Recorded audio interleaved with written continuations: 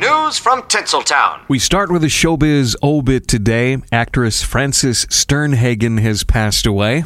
She's probably best known as Cliff Clavin's mother on Cheers. Among other things, she was also in Sex and the City and ER. According to her family, she died of natural causes at the age of 93. Other sad news, Shannon Doherty's stage 4 cancer has spread to her bones.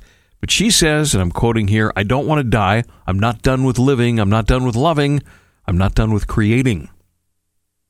SNL news, Emma Stone has been named as the host for the December 2nd episode. Adam Driver will join Olivia Rodrigo December 9th. And former cast member Kate McKinnon will return to serve as the final host of the year.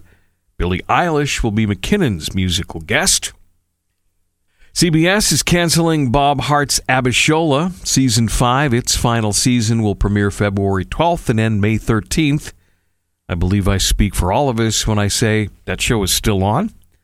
And finally, 20th Century Fox is re-releasing the 1988 Bruce Willis classic Die Hard into theaters.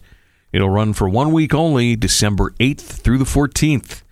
And that's what's happening in the world of show business. Remember, if you miss my Hollywood Report, it's available on demand from our website, thebusrocks.com. There you have it. News has never been softer.